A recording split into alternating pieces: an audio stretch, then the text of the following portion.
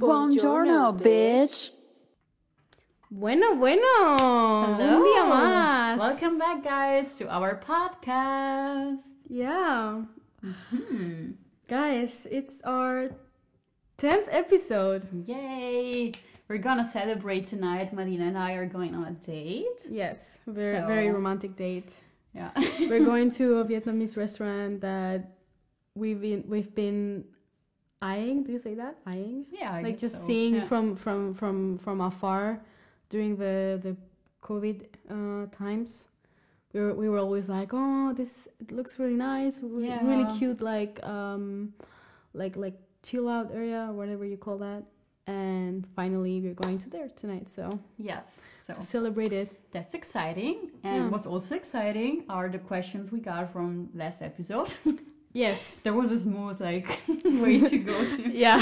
to the questions. Well, speaking about episodes, let's talk about cars. Yeah.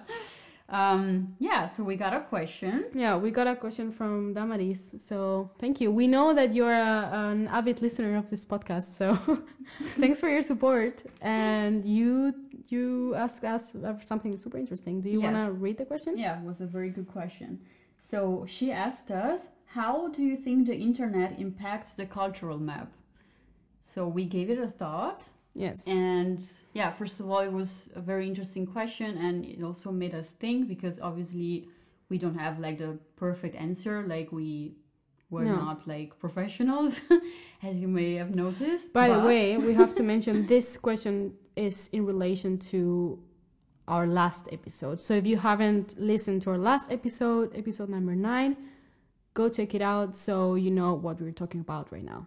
yeah, Yeah. exactly. Thank you for clarifying. You're that. welcome. So we thought about it, and we think that it's actually even more important now to be aware of the different cultures and to know this cultural map, because internet kind of blurs the lines between cultures, but at the same time it makes more evident that there are differences between cultures. Because, for example, you can sit at home in Germany and work with a colleague from Australia or from Asia or whatever, and you could sit there like without noticing anything because there is no one else in your room. Like you don't have maybe like all these nuances that you have when you meet someone in person, but at the same time there are a lot of things that can happen that can irritate you or you know, like Yeah, just by writing an email or exactly. I don't know, someone writing an email without any exclamations or something. For some people that's like rude or something. So Exactly, yeah. So that's why it's so important, I think, now to become even more aware of it, because we have like all the cultures at the palm of our hands, kind of, Yeah. with internet. So I guess the impact is quite strong, and I would say that, it makes it even more important to be aware of these Yeah. differences. Yeah. I think that a more general comment that we can draw from all of this is that no matter what, like no matter from which perspective we view this, being aware of cultural differences is the only way to go if we want to progress as, humanity, and just to make better businesses, make better friendships, and just travel better. You have to be aware. So there's no way of just like going back to not knowing anything. So Yeah, I no matter agree what, 100%. just the only way is forward. So yeah. So now during the last episode we were also talking about irony, and especially in English and British English. So we were referring specifically to how British people, when we say British people, we know it's not for everybody. This is a very general thing to say, but you know what people say about British humor, Irony. right? Yeah, humor, yeah. But actually, you can explain it because it's your friend, right? Yeah, exactly. Elena. Mm-hmm. I hope I can mention you. Elena has been in our podcast before. Yeah, that's so. true. She was a very special guest. She mentioned since she also spent some time in New Zealand, that this irony problem, let's say, like different types of irony, is also very much present in New Zealand and in people coming from New Zealand.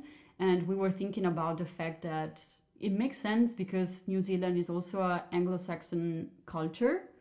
So it was very interesting for me to hear that, because I personally don't know anyone from New Zealand, and I've unfortunately also never been to New Zealand. So yeah, I just wanted to specify that because it was cool to know that it's also like present in other countries. Yeah, because we, as you said, we specifically made the example of British people and people from the US or Northern America. So yeah, we just want to include that as well. Yep. I think it was very interesting as well. I don't know anybody from New Zealand either, so yeah, that's a shame. Yeah. Where are you? Where are the Kiwis? So before we move to we move on to the like Haupt content, the main content of our episode, we just want to say a little disclaimer, short disclaimer.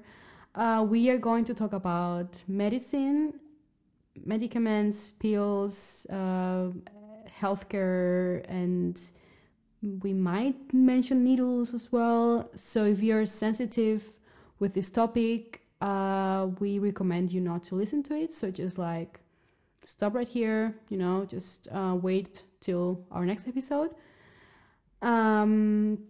Because we're probably gonna be specific in some way. So yeah, just so you know, trigger warning. Yeah, exactly. Just a little trigger warning in case you're sensitive to these topics. Yeah, which is completely fine, but this is our topic, today's topic. So yeah.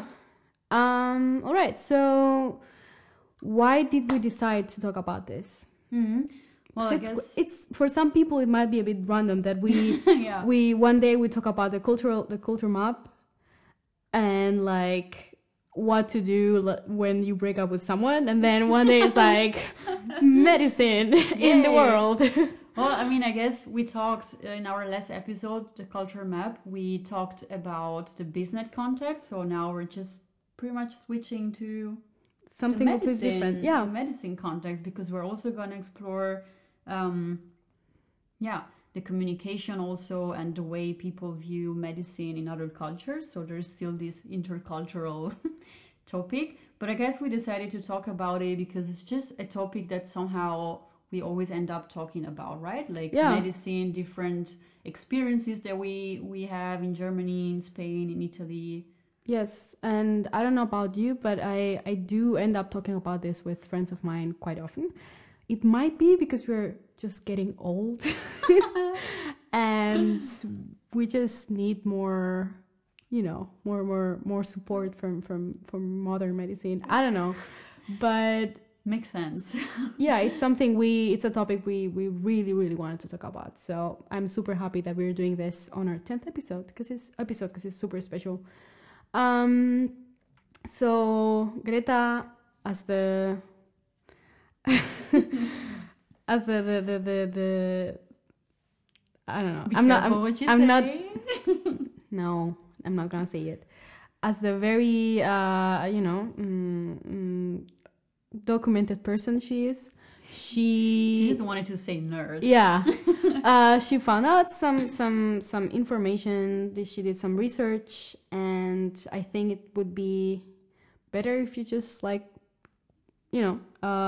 talking about this. Mm-hmm. Maybe we can start first with the facts and what people that know better than us know and say, and then we can just introduce our personal touch. Yeah, makes sense. Yes. So I'm just gonna take my notes. Note sound. This is gonna be like how is it called? ASMR. ASMR.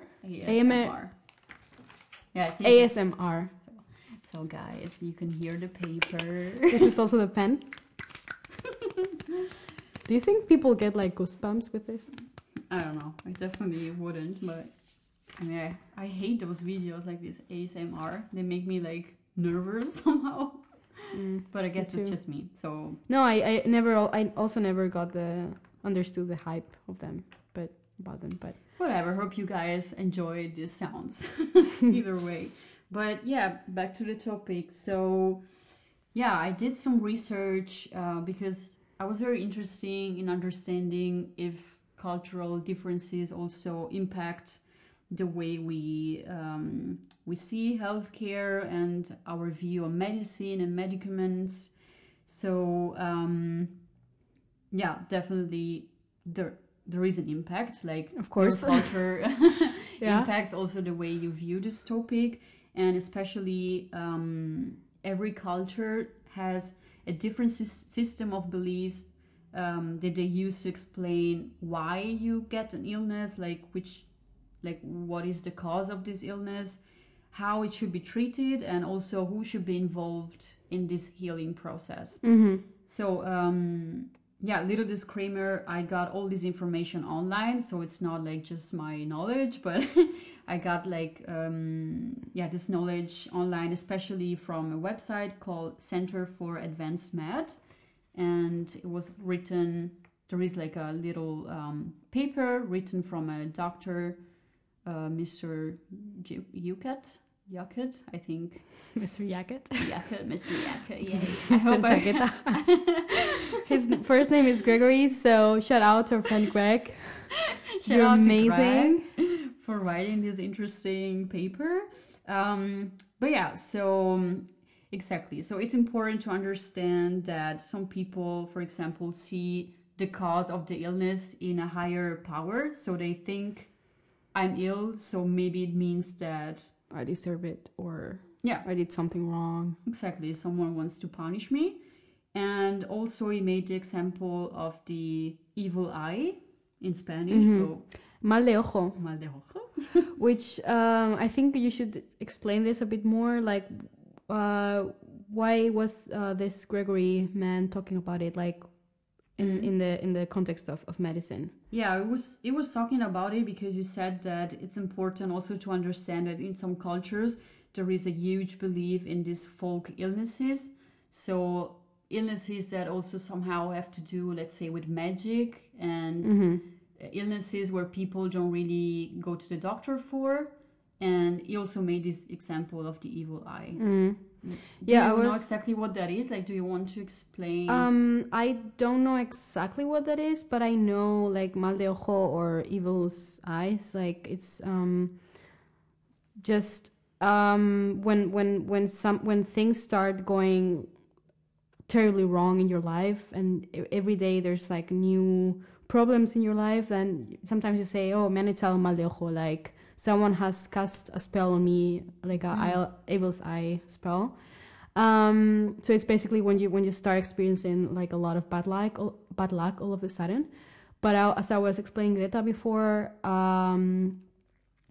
the people I know or the stories I've heard from people who have suffered, quote unquote, I don't know, I mean, I don't actually believe in this, but you know, I'm touching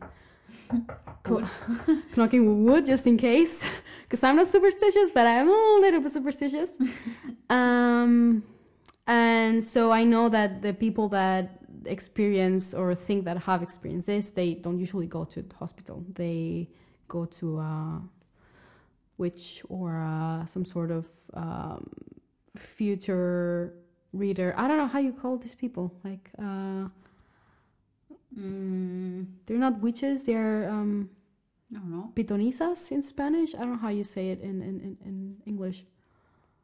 Anyway, you know, there's like magic experts, like people with magic powers. Exactly. Yeah. But I guess that, I mean, if our friend Gregory mentions it on his paper, very I guess good that friend, not only mal de ojo, so evil's eyes, but I guess some people go to the hospital thinking they have like related illnesses. Yeah. And as a doctor, if you're a professional, you cannot just like laugh on their face and be like, haha, that doesn't exist, just go home. You have to be careful and treat them, with the respect they deserve. So I think that, I mean, I've never thought about it, to be honest. I wonder if medicine students learn about this type of, psychology when they're studying. So yeah, that's interesting. If anyone listening is studying medicine, please let us know, because I think that would be super interesting to know. Yeah. Yeah, and then about so back to the topic, this different system of beliefs also dictate how people think the illness should be treated. Like in some cultures, you try a lot of home remedies before you go to the doctor. In other cultures, you just go straight to the doctor, kind of. And also like the fact that you should know in a culture who should be involved in this healing process is super interesting, because there are cultures, for example, where the oldest male of the family is the spokesperson. Patriarchy. We are never going to get rid of it. Sorry. It's there. So sorry, in which cultures does the older male like decide on the healing process of the patient? Yeah, he made the example of an Asian Pacific Islander family. Mm-hmm. So that's quite specific. But yeah, probably because he had some patient from there, I don't know. But yeah, he says that the oldest male is also the decision maker and not the patient. So that's something to really consider, I guess, when you have a patient maybe from a culture where this is the accepted way, like that a male decides for your health pretty much. So yeah, that's quite tricky. Yeah, that's bad. But I guess the meaning behind this is not that you should accept it, but that you can, that you have to be aware of it. Yeah, exactly. You have to be aware of it so that you're not like super shocked when you see something like that. And yeah, and also like generally he also made the example of the Hispanic culture, where the family unit is usually involved in the system of the patient. Would you agree? Do you think there is this like idea of sticking together as a family, like when someone is sick? I mean, Hispanic culture is very like nuclear, and family is probably the biggest institution, you know. I mean, if you're Christian, or if you believe in some religion, I guess that's more important, but family is always like, you know, number 2, number 1. Mm-hmm. So it makes sense. I guess this, at least in Spain, this was actually more real like some time ago. I guess nowadays it's not as, you know, like for example, if I get sick in Spain, I guess my mom would come with me to the doctor, or my dad or something, but it's not so, I don't know, not everyone in my family would. Yeah, I understand what you mean. It's not like maybe your third grade cousin would travel from somewhere else just to assist you. But it's true that they would all call me on the phone. Oh, that's nice. Okay. Yeah, like I think people do worry a lot when other people are in hospital. Maybe in other countries or cultures, like, oh, you're in the hospital? Okay, good luck with that. Bye. I don't know. Oh, yeah, that's interesting. But I guess, yeah, it has maybe to do with the fact that Spain is not very individualistic as a country. So it's more community. Yeah. Which is cool. Yeah. Yeah, we like to have dinner for like 4 hours and be with all the people, like your, I don't know, cousins, neighbors, dogs, I don't know. All together, especially dogs. Exactly. Great. Okay, that's interesting. And yeah, then he went on to compare Western medicine, Chinese medicine, and Ayurveda. I don't really know how it's pronounced. Maybe I should have looked it up before I started. But that's I don't want to sound ignorant.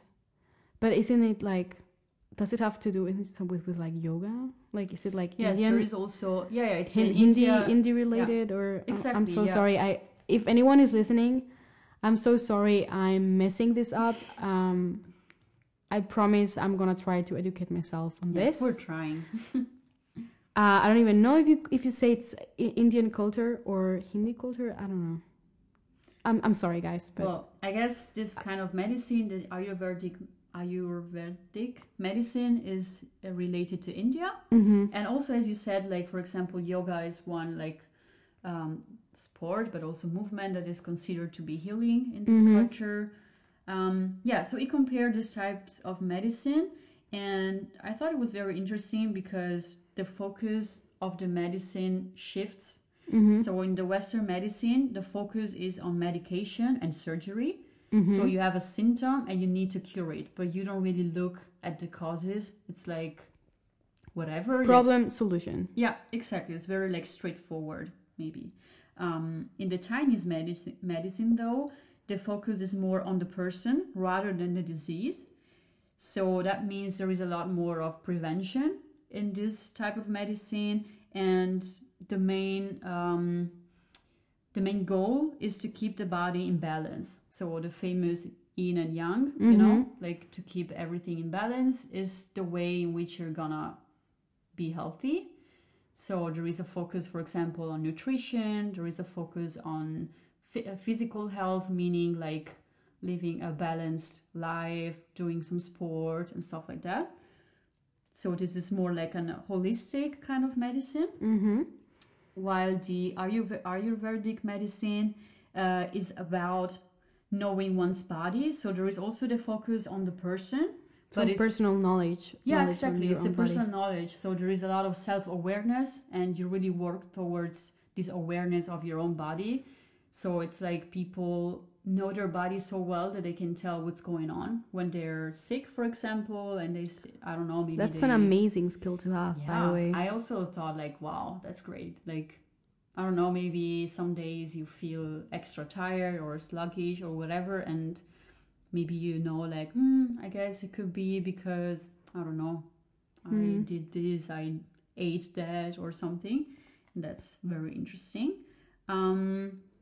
But yeah, the thing is obviously that also like inside these types of medicines, there are obviously other groups. And it's also normal to have differences between similar cultures and similar ways of seeing medicine. For example, in Western medicine, he made the example of Germany, and we're gonna also give our personal experience about that. Oh boy, we are. Oh yeah. Oh yeah. But yeah, he said, for example, that the family doctor in Germany, compared to the ones in the US, is more liberal in accepting therapies considered alternative in the US. But then he also said that, for example, sometimes people coming from Western countries can't really decide which type of medicine to choose because they're very dependent on their insurance plan. So they have to see what is gonna get paid from the insurance and whatnot. So you don't really have the choice sometimes. But I think, I don't know how it is in Italy, but in Spain, I don't think if you're a patient of the like public health insurance, you don't get to choose if you want to be treated by homeopathic.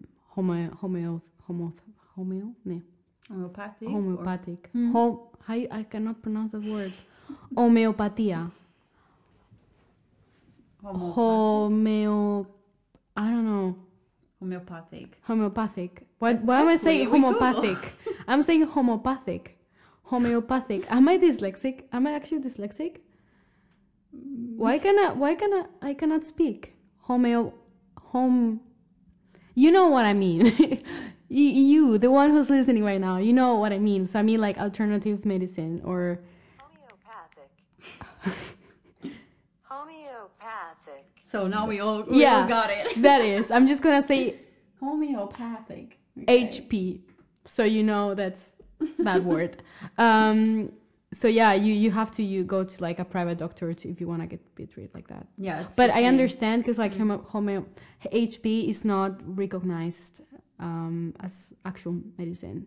So in Western. Yeah, cultures, in Western. Exactly. So I guess if you're a doctor and if you're a public, if you're a civil servant and your job is like being a doctor, I guess you could get in trouble if you tell one patient, just like take some drops of this like essential oil and then eat a flower or something. Of course, you can get in trouble. But that's true. Yeah, I think it's the same in Italy. Don't you think that like this that there like the differences are super like present. So because like, I mean, of course I've been brought up in the Western world, so I'm used to the Western medicine, and I think it's one of the best, I guess. Like I like this like problem solution type of system, but I also feel that it would be better if we had like a little bit of also this like getting to know your body and like focus on nutrition and prevention. Like I think prevention should be like one of the biggest parts, if not the biggest part of medicine, right? Just not just curing an illness, but just like preparing yourself not to put your body through that. Do you also see that there's like a very harsh line between like finding a solution with actual medicine and maybe trying other methods? Or do you think it's okay the way it is right now? Or do you miss like going to a doctor and having different alternatives? Like what's your take on this as a patient? I think in my opinion it would be better to have a bit of everything, kind of. Like I agree, like the best of both worlds. Yeah, like Hannah Montana said, like she was a genius. Yeah, she was. No, but yeah, I agree with you. I was also brought up in the Western world, so I agree with Western medicine, and I think it's super important that we have medicaments that help us and give us a solution to our symptoms, to our illnesses. But at the same time, I think it would be great if we also started to integrate more the other types of medicines, because I think it's super important to know your body and also to understand the cause of the illness, because I feel sometimes we just treat illnesses and then we have it again because we don't really understand where it comes from. While maybe if we had more knowledge of also other types of medicines, maybe we could be able to understand like, okay, but this type of illness always comes when, I don't know, I'm stressed, for example. And then maybe I can focus on not only taking medicines when the illness comes, but also in trying to prevent myself to become too stressed, for example, you know? So I feel like at the moment there is quite a harsh line, as you said, between these types of medicine. But I hope in the future that it won't be like that it will be a little bit more fluid. Like, yeah, I think it would be cool if we got the best of the whole medicines, of course, because I think that every type of medicine can be valid, I guess. Like, You think so? Yeah, I mean, I think, in my opinion, that everything that has been supported by science is obviously more relevant, kind of. But still, I also feel like, I don't know, like if you see also the example we did before with yoga as also a treatment in the Ayurvedic medicine.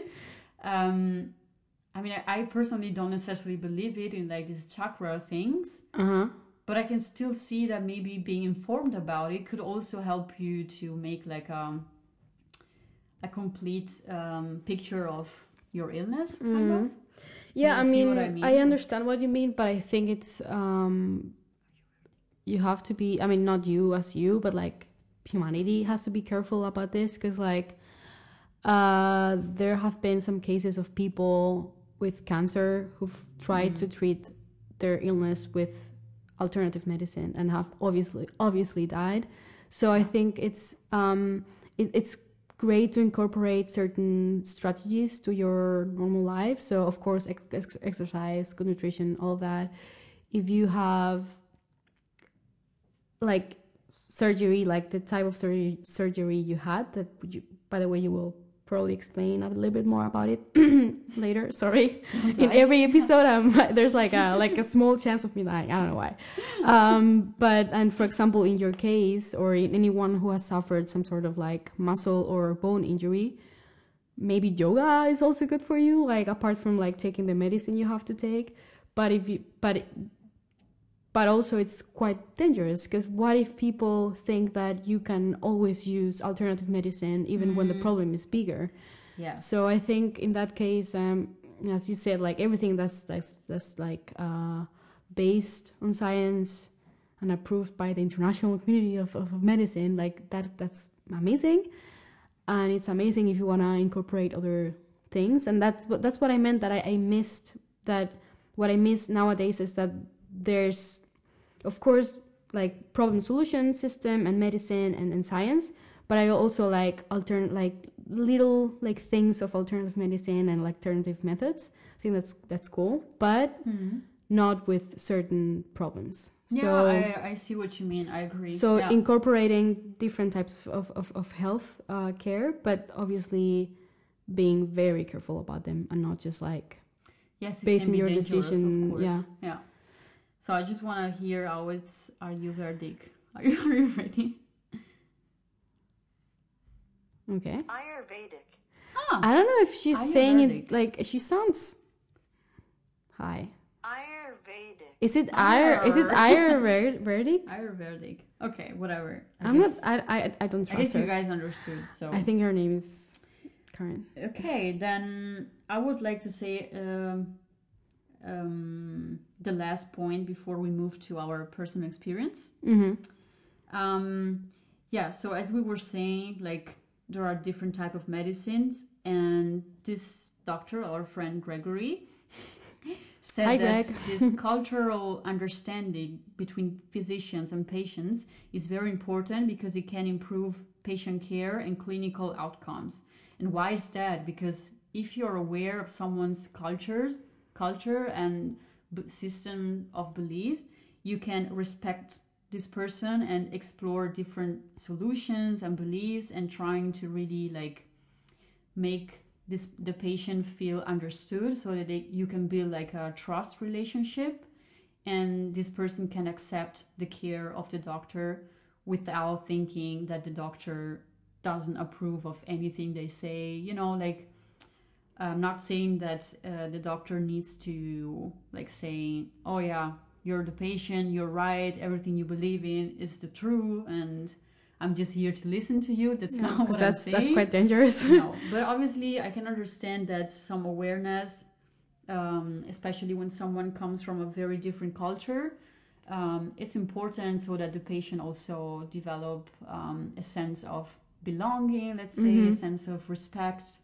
And yeah, that's very important. And he also suggested that it can be helpful to have a little cross-cultural interview where you ask the patient, like, what do you think has caused the illness? Why do you think you have the illness? What do you fear the most about the treatment, for example? Because let's say that a patient needs to take some medication, but he has like some concerns about it. I think it's great if the doctor asks you, like, what are your concerns? So maybe the doctor after that can say, oh, I can see why you could be scared about it, but I don't know, like, this is the reason why I make you take this medication, or this is the reason why you need to get surgery. You know, like I feel that could definitely be a good thing. Yeah, I mean, it's essential. Like, I guess some patients, once they go to a hospital or to a doctor's appointment, say right away what their beliefs are. Like, for example, I guess that if you're a Jehovah Witnesses, I'm not sure if every Jehovah Witnesses does it, but what I've actually heard, I don't know if it's actually true, but is that they don't accept blood donations or blood transfusions. So if you are going to have surgery, I guess they say it like right away, hey, this is my belief, so be careful with what you do. But I guess that not everybody is so upfront about what they think, or maybe they don't even have the tools in that moment to say what their belief system is. So definitely, but I guess doctors always run some sort of interview to every patient, I guess.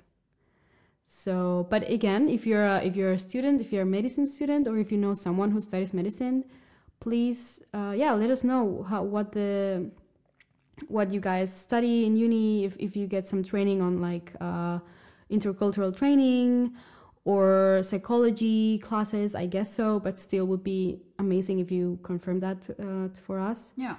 Or also if you are a doctor or a nurse, or whatever you are. Yeah, shout out to all the healthcare workers. You guys are basically our heroes. Yeah. definitely. So yeah, kudos to you for everything you've done during this pandemic as well. So Thank you, guys. thanks. Yeah, okay, so I think we could move on with our personal experience. Yes, we have a telenovela incoming. Our friend Greta here. Yeah, I mean, you have to tell the story. I mean, if you're comfortable, tell your story. Yeah, I mean, I am. If not, just do something with, just wink your eye, and I will just start talking about Hannah Montana again. Okay? The best of both worlds. Yeah, so I have some experience in German hospitals. I had 2 surgeries, and even before that, I went to the hospital because of an ear infection. So that was actually my first time in the hospital when I had this ear infection. And I have to say, a very positive experience because Marina and I were also talking a bit before recording the episode. And I was telling her that, it was very interesting for me because I had this infection, but the doctor took like kind of a lot of time before she gave me antibiotics. And I was like, okay, that's weird because in Italy, I don't know if it was just like my doctor or if everyone is like this, but in Italy, I got a lot of antibiotics for a lot of little things. And I had the feeling that the approach was a lot like, okay, you have the symptom, let's give you a strong medicament so that you're ready to go in a couple of days. You know, I feel like that was more the approach. And in that case, I was a bit more like, not shocked, but I found it a bit weird. Your ear was like almost falling off, and they were like prescribing you like, I don't know, what were they giving you? Yeah, they were giving aspirin me, or not really aspirin, but like medicaments that were like, for a bit of like ear problems and not really infection. Like you guys, like I really laid in bed for like 2 weeks. Like I was really sick. And back in the days I was a student, so that wasn't like a big deal. Like I just had to skip classes, let's say, and I wasn't like losing my job or something. But, you know, like if I had been working, for example, it would have been kind of problematic to, I mean, I would have done it anyway because health is the most important thing. But, you know, like missing work for like 2 weeks just because you can get antibiotics is also... But they did end up prescribing you antibiotics, yes, right? After all this stuff didn't really work, they then prescribed me these antibiotics, and then I ended up feeling well after a while. Which is kind of interesting because what you just said about doctors in Germany not prescribing you antibiotics almost right away is like completely different to the experiences of 2 close friends of mine. One of them got wisdom tooth surgery not so long ago, and they prescribed her like a lot of antibiotics and medicine, and like a lot of them. She's also Spanish, Marta. That's you, by the way, if you're listening to this. And she was like, this has never happened to me in Spain, but here in Germany, like they wanted to drug me like right away. And another friend of mine, she got an infection as well, and the doctor prescribed her antibiotics for 20 days. She ended up doing only 10 days, and then she went to the doctor again and everything was fine again. But 20 days of antibiotics, that's like crazy. Like, but it's that's a lot. I mean, I'm not a doctor either. Maybe that was the right thing to do in that moment, but it's quite different to your experience. So yeah, I guess it's very different. That's true. It's very different. But then, this was also like my first experience, because the second one, where I actually got surgery in Germany, because I broke my elbow, and that was a completely different experience, because at that point they really gave me strong drugs. Like I was really under. You were high. I was high. Yeah, like it was crazy because I had to get surgery 2 times because of my elbow, and the second time I was very much under drugs when after the surgery, when I woke up, and I was still like very, very drugged, and I tried to move my arm and everything was moving so well, and I felt like, oh my god, it's a miracle. I even cried and I was like, oh my god. German doctors are the best. love Like, you. I was like super happy, but then it wasn't like that. It was just the effect of the drugs. And it was so strong that at some point also the nurse that was watching on me during the night also came and kind of like turned down the drug. Like the doses, like The doses that I was getting. So that was definitely a lot. And another thing I want to mention, talking about hospitals, is the healthcare system that I think now we're gonna talk about. Because when I broke my elbow, I wasn't working in Germany yet, so I was still a student, and I had the healthcare, like the European one from Italy. Yeah. And that is supposed to cover you for like emergency situations and stuff like that. If you're not working though. Yeah.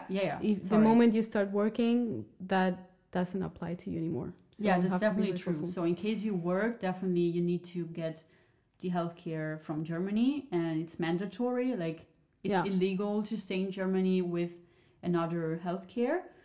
It's only legal and possible in case you're a student, you don't have income from Germany. And also, I think if you don't stay for too long, for example, if you're an Erasmus student, you can get like a paper. That's, Yeah, I from the remember that. ALCA, right? Yeah, exactly. I did something like that as an Erasmus student. But otherwise, yes, you need healthcare Yeah. In Germany. But yeah, I was actually convinced that everything was gonna be alright with my European card, but it wasn't. So that was like very, very stressful because I was there like with a broken arm, and they didn't want me to get surgery because they said like, yeah, we can accept your card. It's not really an emergency. You could fly to Italy, so That's you have absolutely to pay for crazy. this. That's And absolutely crazy. yeah, like how was I going to fly with Italy with a broken arm? I was in so much pain and I didn't know what to do. So yeah, it was crazy. Like I called the public health workers in Italy. Like I ended up calling in Rome as well, and just trying to get some documents that the hospital needed. It was so messed up. Like it was a very bad time because I was already suffering like physically from the fact that I broke my arm, and also mentally it was very hard because I felt like It's so much like, stress. Like, yeah, it was very stressful. I didn't know what to do, and it seems like Mm. no one knew the answer to my problem. And then at one point I mentioned that I was a student, And and they that were was like, it. really? That was it. Like Really? the moment I mentioned I was a student. Oh yeah, because wait, before I mentioned that, wait, sorry. I need to go back in time a little bit. Yeah, so I called Rome and everything. It was super stressful, but at the end, like they accepted me kind of like an emergency surgery. Got my surgery. Everything was kind of okay. So I cleared things up. Like I went to a German healthcare provider, and they talked to my Italian one, and somehow they managed to make things work. Oh my god, everything sounds so stressful. It was it was very stressful, but then it was okay. And then I ended up needing the second surgery for my arm as well, because yeah, I needed it for my arm to really go back to normal, let's say. And everything still worked out kind of fine because there was still this agreement between the healthcare providers. But then they gave me a bill for it, and it was like 20,000 euros or something. And I was like, how? Like, I'm not gonna pay for it. Like, I have health insurance. I'm an European citizen. Like, why are you doing that? And it was super hard. Like, I was trying to communicate with these people at the hospital. And then at that point, I mentioned that I was a student. And then, poof, like, I didn't need to pay anything and everything was fine. But did you show Yeah. student, like, should your student ask for a document? Or Yeah, of course I needed ID, proof that I yeah. was a student. I don't know if they maybe even called the university. I don't know like how they really checked that I was But a in student. but they knew. No, because you weren't doing your Erasmus. It was like when you were you're yeah. studying your I was- masters. Yeah, in, exactly. Okay. It wasn't during my Erasmus. During my Erasmus, I didn't need surgery or anything. Mhm. I just went to To the the ear, hospital yeah. because of the ear infection. But that was a different story because, as we mentioned, before you do the Erasmus, you do like this document from the AOK, which is a healthcare provider in Germany, that basically frees you to have from having the German health Yeah, care. because when you're an Erasmus student, you're not a citizen, or you're not like a resident in the city. You're just like an exchange student. So you pay the fees of your university and you pay the fees of your normal healthcare. Basically. Exactly. Yeah. So it worked pretty well. But yeah, that was very fucked up. And at that moment, I became aware of how healthcare works in Germany, and I really like. For a moment, I also felt so stupid that I didn't know these things because, we were talking about it. Like, you prepare yourself to, I don't know. Yeah, that's something I wanted to mention because actually, I've only been to hospital once in Germany. That was back in like 2016 or 17. I think it was 17. I don't remember quite. Maybe 16. I don't know. Anyways, actually, I mentioned this in one of the episodes when we talked about like when we asked each other like personal questions. I had like a minor anxiety attack because of one of my job colleagues, who was like mobbing me and stuff. And I went to hospital, and I spent there like a night, or maybe like not even like a whole night, but like some hours, and then they let me go home. And I received like some months later a bill, like an ambulance bill, and that was like 300 euros or 500 euros. And actually, because in that time I was living in Nipes, which is it's a neighborhood in Cologne, and the hospital was like literally half a kilometer away. Like it was like 5 meters away from where we lived, and I had to pay 500 euros for an ambulance to take me to the hospital. Actually, when I think about it, I could have just like gone walking, but anyways. And actually, in the end, like I also had to talk to because I went back to Spain and I had to go to some sort of institution. I had to talk to the health minister, not the health minister, but people working at the health ministerio. Like, do you say health minister? No, like the health. Department of the Madrid's government and stuff, and I had to like do a lot of like bureaucratic and like papers and calls, and also it was crazy. And then in the end I just had to like, they were like, I was talking to a worker from one of these institutions, and he was like, you know what, if they had provided you with like these two sheets of paper, because in the end you only have to like fill in like two forms, and actually every hospital should have these forms, but they don't. But it should be mandatory. And he was like, you know what, everything you could have avoided all this mess if the hospital had given you these forms from the beginning. So that's crazy. What I wanted to say is that we were talking about it, like when you move to another country as an expat, there's so much things you think about, like you learn the language. If you do, you prepare yourself for like how like looking for a job is gonna be. You prepare yourself for like looking for a flat, a place to stay. You even like watch some documentaries and read some books and like know who the famous people of the country are. I don't know. And you do a lot of research and you try your best to like just integrate yourself in the new country, new culture. But we don't really think about the healthcare system. Like, I guess if you work for a company and the company like sends you somewhere else, your company is gonna like let you know about this like differences in terms of like healthcare systems. But as an individual, I don't think that's something we are so used to do. But it's so important. It's really important. And just wanted, like, I don't know how it is in other countries, but if you're coming to Germany as an expat, please make your research on healthcare. Here it's very different.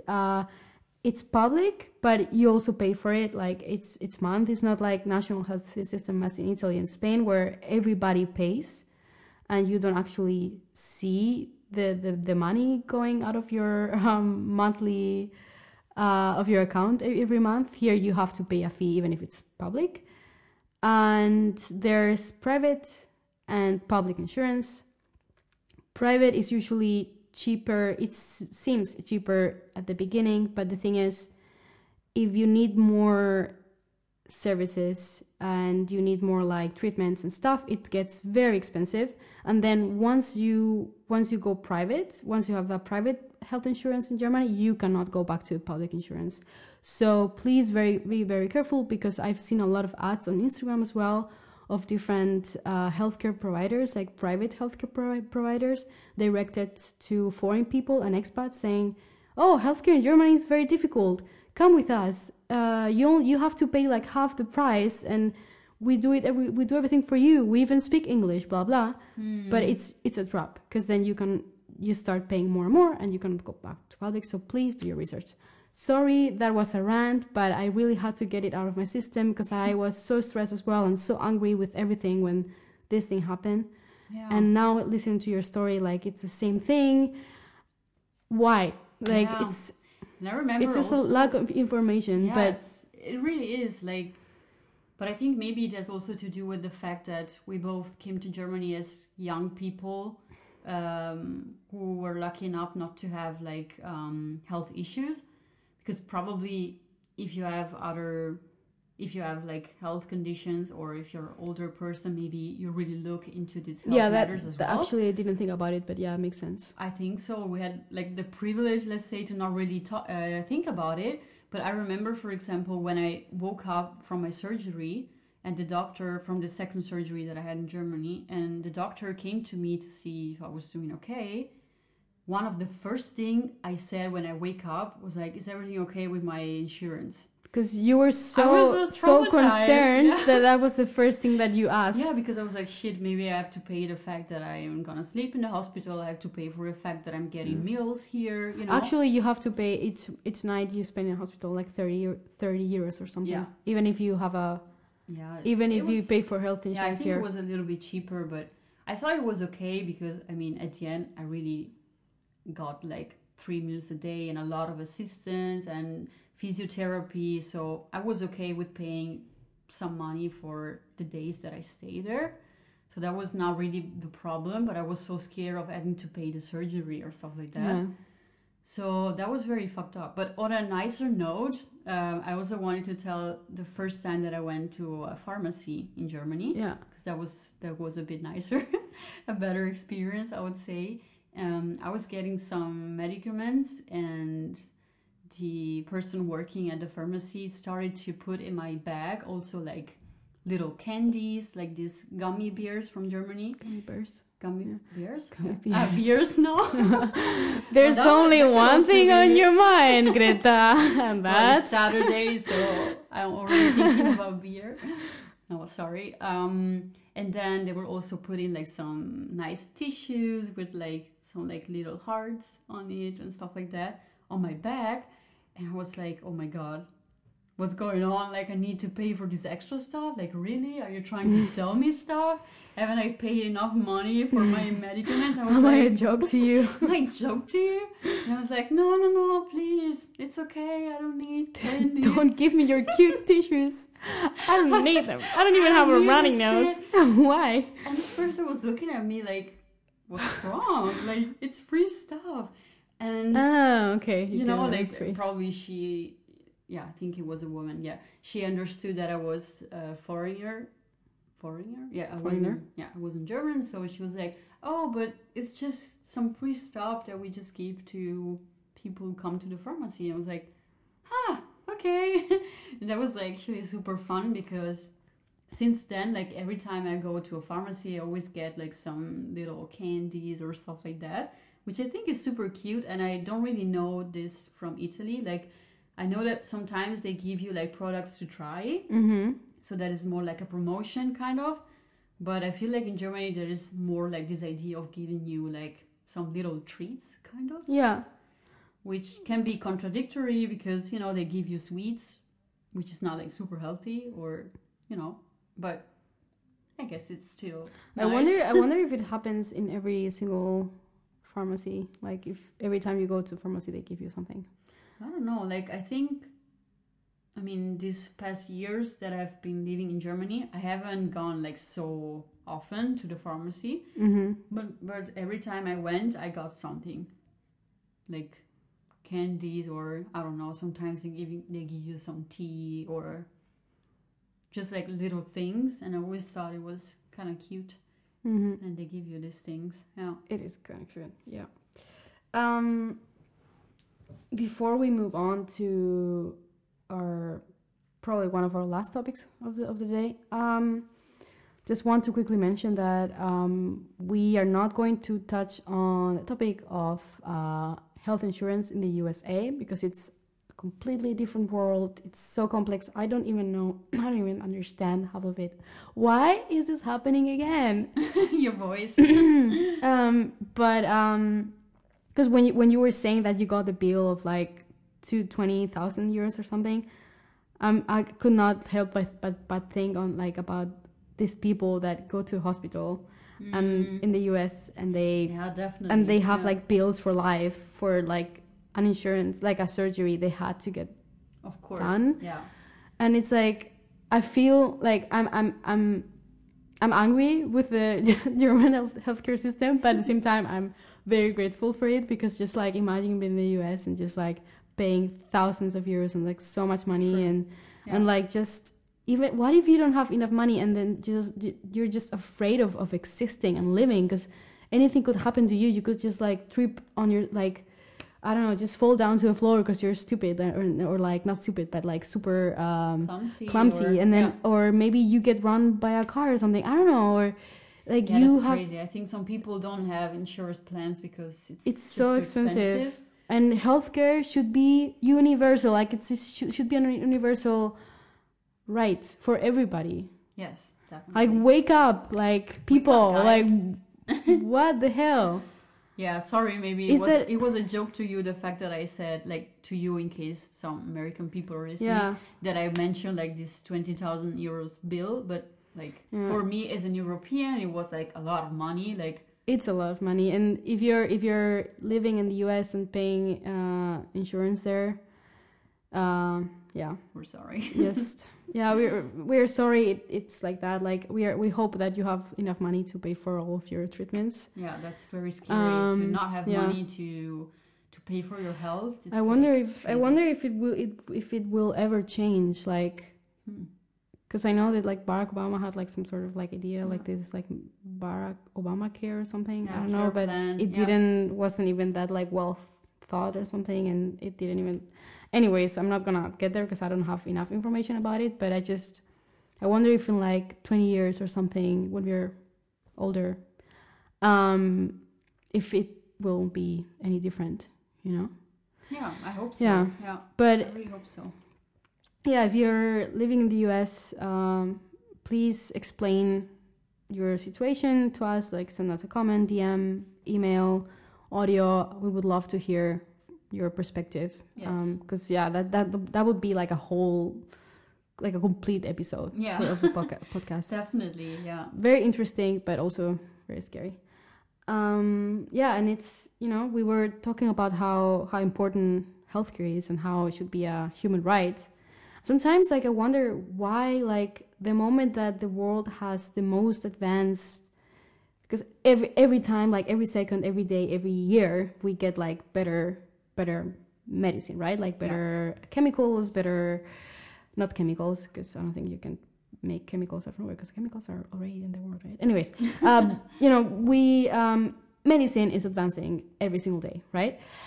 And the moment we have the most like access to better treatments, better medicine, like better, health in general, then we get like a lot, like I feel that there's nowadays I see, especially in Instagram and Twitter, like more and more people advocating for the anti-vax movement.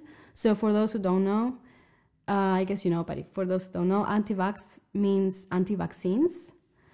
And I think I've started seeing more of this like because of COVID.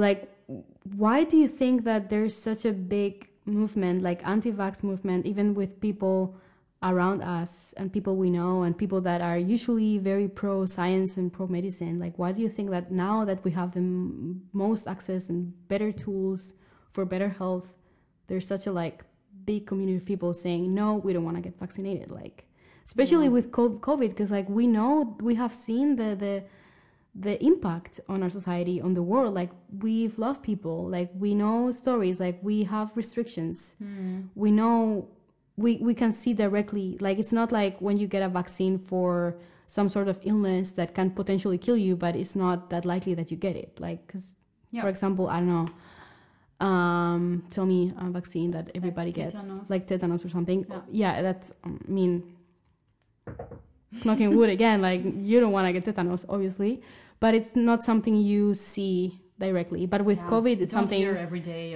It's something we have seen, and people, you know. So this is just for you. Like I want Greta to answer to this question. Why do you think there's such a big reaction, such a big anti-vax movement in the moment when we have the most access to medicine? Why there's so many people saying no to these things, to like progression? Yeah, that's a very interesting question, and obviously I don't have a final answer. Like you don't? I don't. Get out! I mean, only final answers here. I can't read people's mind, and I personally don't really understand this because I'm not anti-vax. But I guess first of all, I really think it's a luxury thing. Like if you consider, for example, people in Africa, like not even 1% of Africa population has gotten the vaccine, while in Europe, for example, 60% of people already got 2 doses. So I think it's easy being in Europe and being like, oh, you know what, I don't feel like getting the vaccine. Like it's like a luxury thing. Like you have the luxury of refusing something that might help you not dying in case you get COVID. While there are people in Africa, for example, who are struggling to get the vaccine and would love to have that. So I feel like there is maybe this aspect as well, that we are kind of like spoiled about having always like the best treatments, the best medicine. Like you saw, for example, also now with the COVID vaccine, people being super picky about which kind of vaccine they were gonna get, which I understand, because obviously you need to do your research, also based maybe on your personal problems, your illnesses, to see what works best for you. But still, it's a luxury being able to see like, okay, I have these options, I'm gonna take this one, you know. But also, like, I guess one of the most discussed argument that I always hear is freedom. So people think that they should have the freedom of deciding if they want to have the vaccine or not. So now there is this big movement of anti-vax people because they don't want the government to tell them they need to get the vaccine, because probably, as you guys maybe heard in the news, for example, in France, but also in Italy now, rules are changing. You need the green pass, so you need like a document showing that you've been vaccinated to do things, like also to go to the restaurant, for example. So there are a lot of people like against this thing, because they say that their personal freedom would be damaged.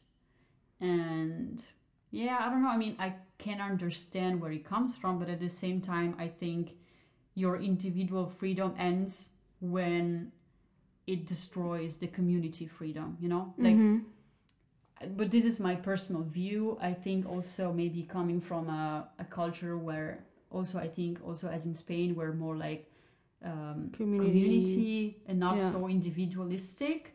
So to me, it's like, of course, freedom is important, but I don't need my freedom. I mean, I need my freedom, but I'm going to get a vaccine if I know that I can protect not only myself, but also like older people and generally like just other people, you know? Yeah. Like to me, it's an obvious choice, being like, I can do something to help to end the pandemic, and I can do something that can potentially stop me from spreading a disease. I'm gonna do that. Like, I'm not really going to think about the fact that, yeah, but I should be able to choose, like, whatever. To do whatever you want. So, yeah, but that's an argument that I always hear, like, this the fact of, like, being free of deciding and whatever, and people saying that we're getting into a dictator. But I don't know, like, to be honest, I don't agree with this. I really think that we should look more at the bigger picture and just trying all together to stop this pandemic, because we've seen how is it going, and I think this is the best way out. So Yeah, of course. if we don't get the vaccine, we're still gonna have lockdowns for like years, and I don't think anyone wants that. No. Also, like, from an economic point of view. So yeah. What do you think about it? Like, Yeah, I mean, what do you think? I definitely think there's a clear correlation to the fact that our society is like politically inclining to the right side of things, like very drastically. I think in almost every continent this is happening. I mean, to be honest, I don't. Well, anyways, yeah, I'm not gonna talk about countries like China, for example, but it's definitely, like, at least in Europe and the US, like, we're going just, like, you know, a little bit right.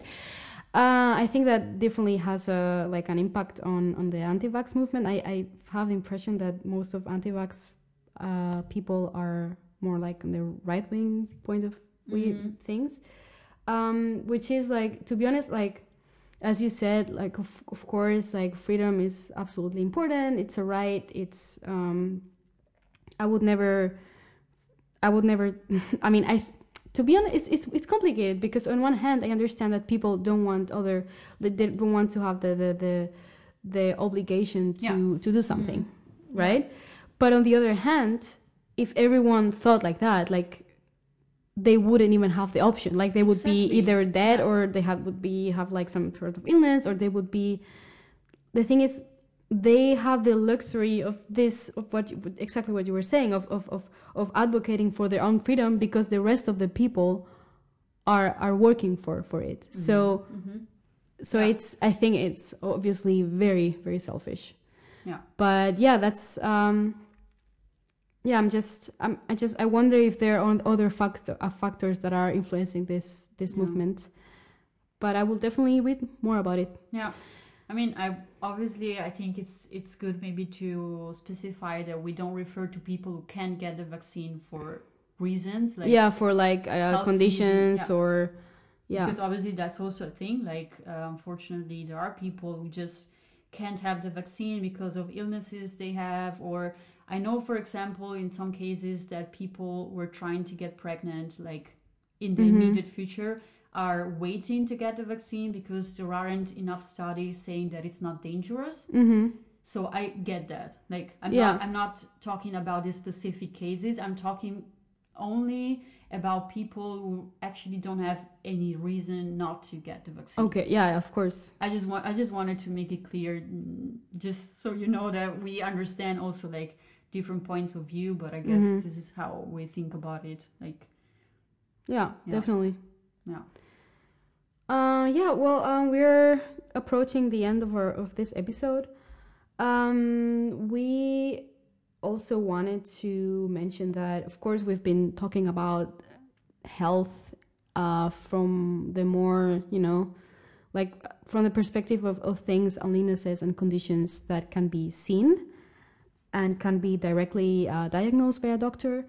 But we didn't want to end this episode without mentioning how important mental health is, and how fucked up it is that, for example, in Germany, if you want to be a civil servant, if you want to work for a government institution, if you want to be a teacher or a lawyer, the moment you get mental health treatment in the public, healthcare system, that goes directly to your records, and you might not even get a job if you gotten treatment. So, which is let's just like think about it for a second. Like, That's fucked up. Do you want your children to be taught by someone who has like a lot of mental issues, like unresolved mental issues, or do you want your children's teacher to be someone who is treating and taking care of their own mental health? Like, why is this still happening? Why?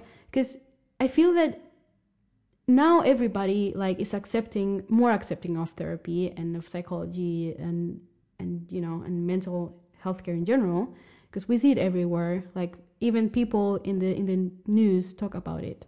Yeah, a lot of famous people are saying, yeah, I go to therapy, and even probably your friends also tell you, hey, you know what, I've just started therapy, it's great, but still it's not being completely reflected on institutions and the government. So it's like we are ages, like we are, it's just apart. Like I feel like reality and what the institutions are doing is just like so far apart. It's not even realistic anymore.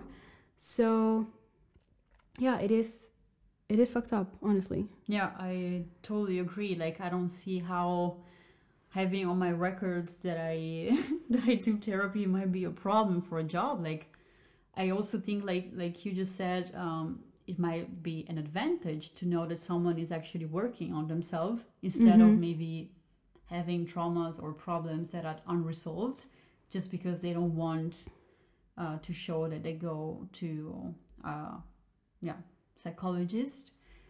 So yeah, I think that's very fucked up, and I really hope that somehow that's gonna change, because also, as you said, like it really doesn't reflect the world right now. Like it's not modern anymore to have like this kind of also.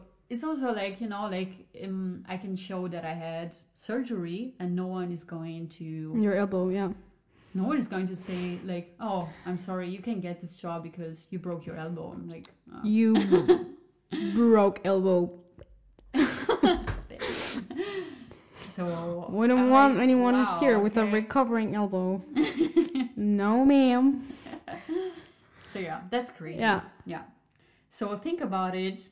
Let us know what you think of everything we just said. We talked about a lot of topics. Before completely ending this episode, I want to ask a last question. I want to just throw something, to the space, to you as well. Should everybody go to therapy? Yes. I don't have an answer for that. I don't know yet. I don't personally go to therapy. Maybe I should, but I don't know if everybody should go. Let us know. Should everybody have some sort of psychological, help every now and then? Remember to follow us on Instagram. It's at buongiornobtch. And if you want to be a little bit more creative and more romantic, you can also send us an email to buongiornob@outlook.com. Yes, and we'll see you soon, kind of. Yeah, we're gonna probably be on holiday now for a little bit, especially Marina, because I'm gonna work. But yeah, I'm gonna be August. I'm not gonna be here, so. But we will keep you posted. I guess. Yeah, exactly. Yeah. Enjoy summer and take care of yourselves, and we will talk to you soon. Yes. Thank bye you for listening. Bye bye. Hasta luego.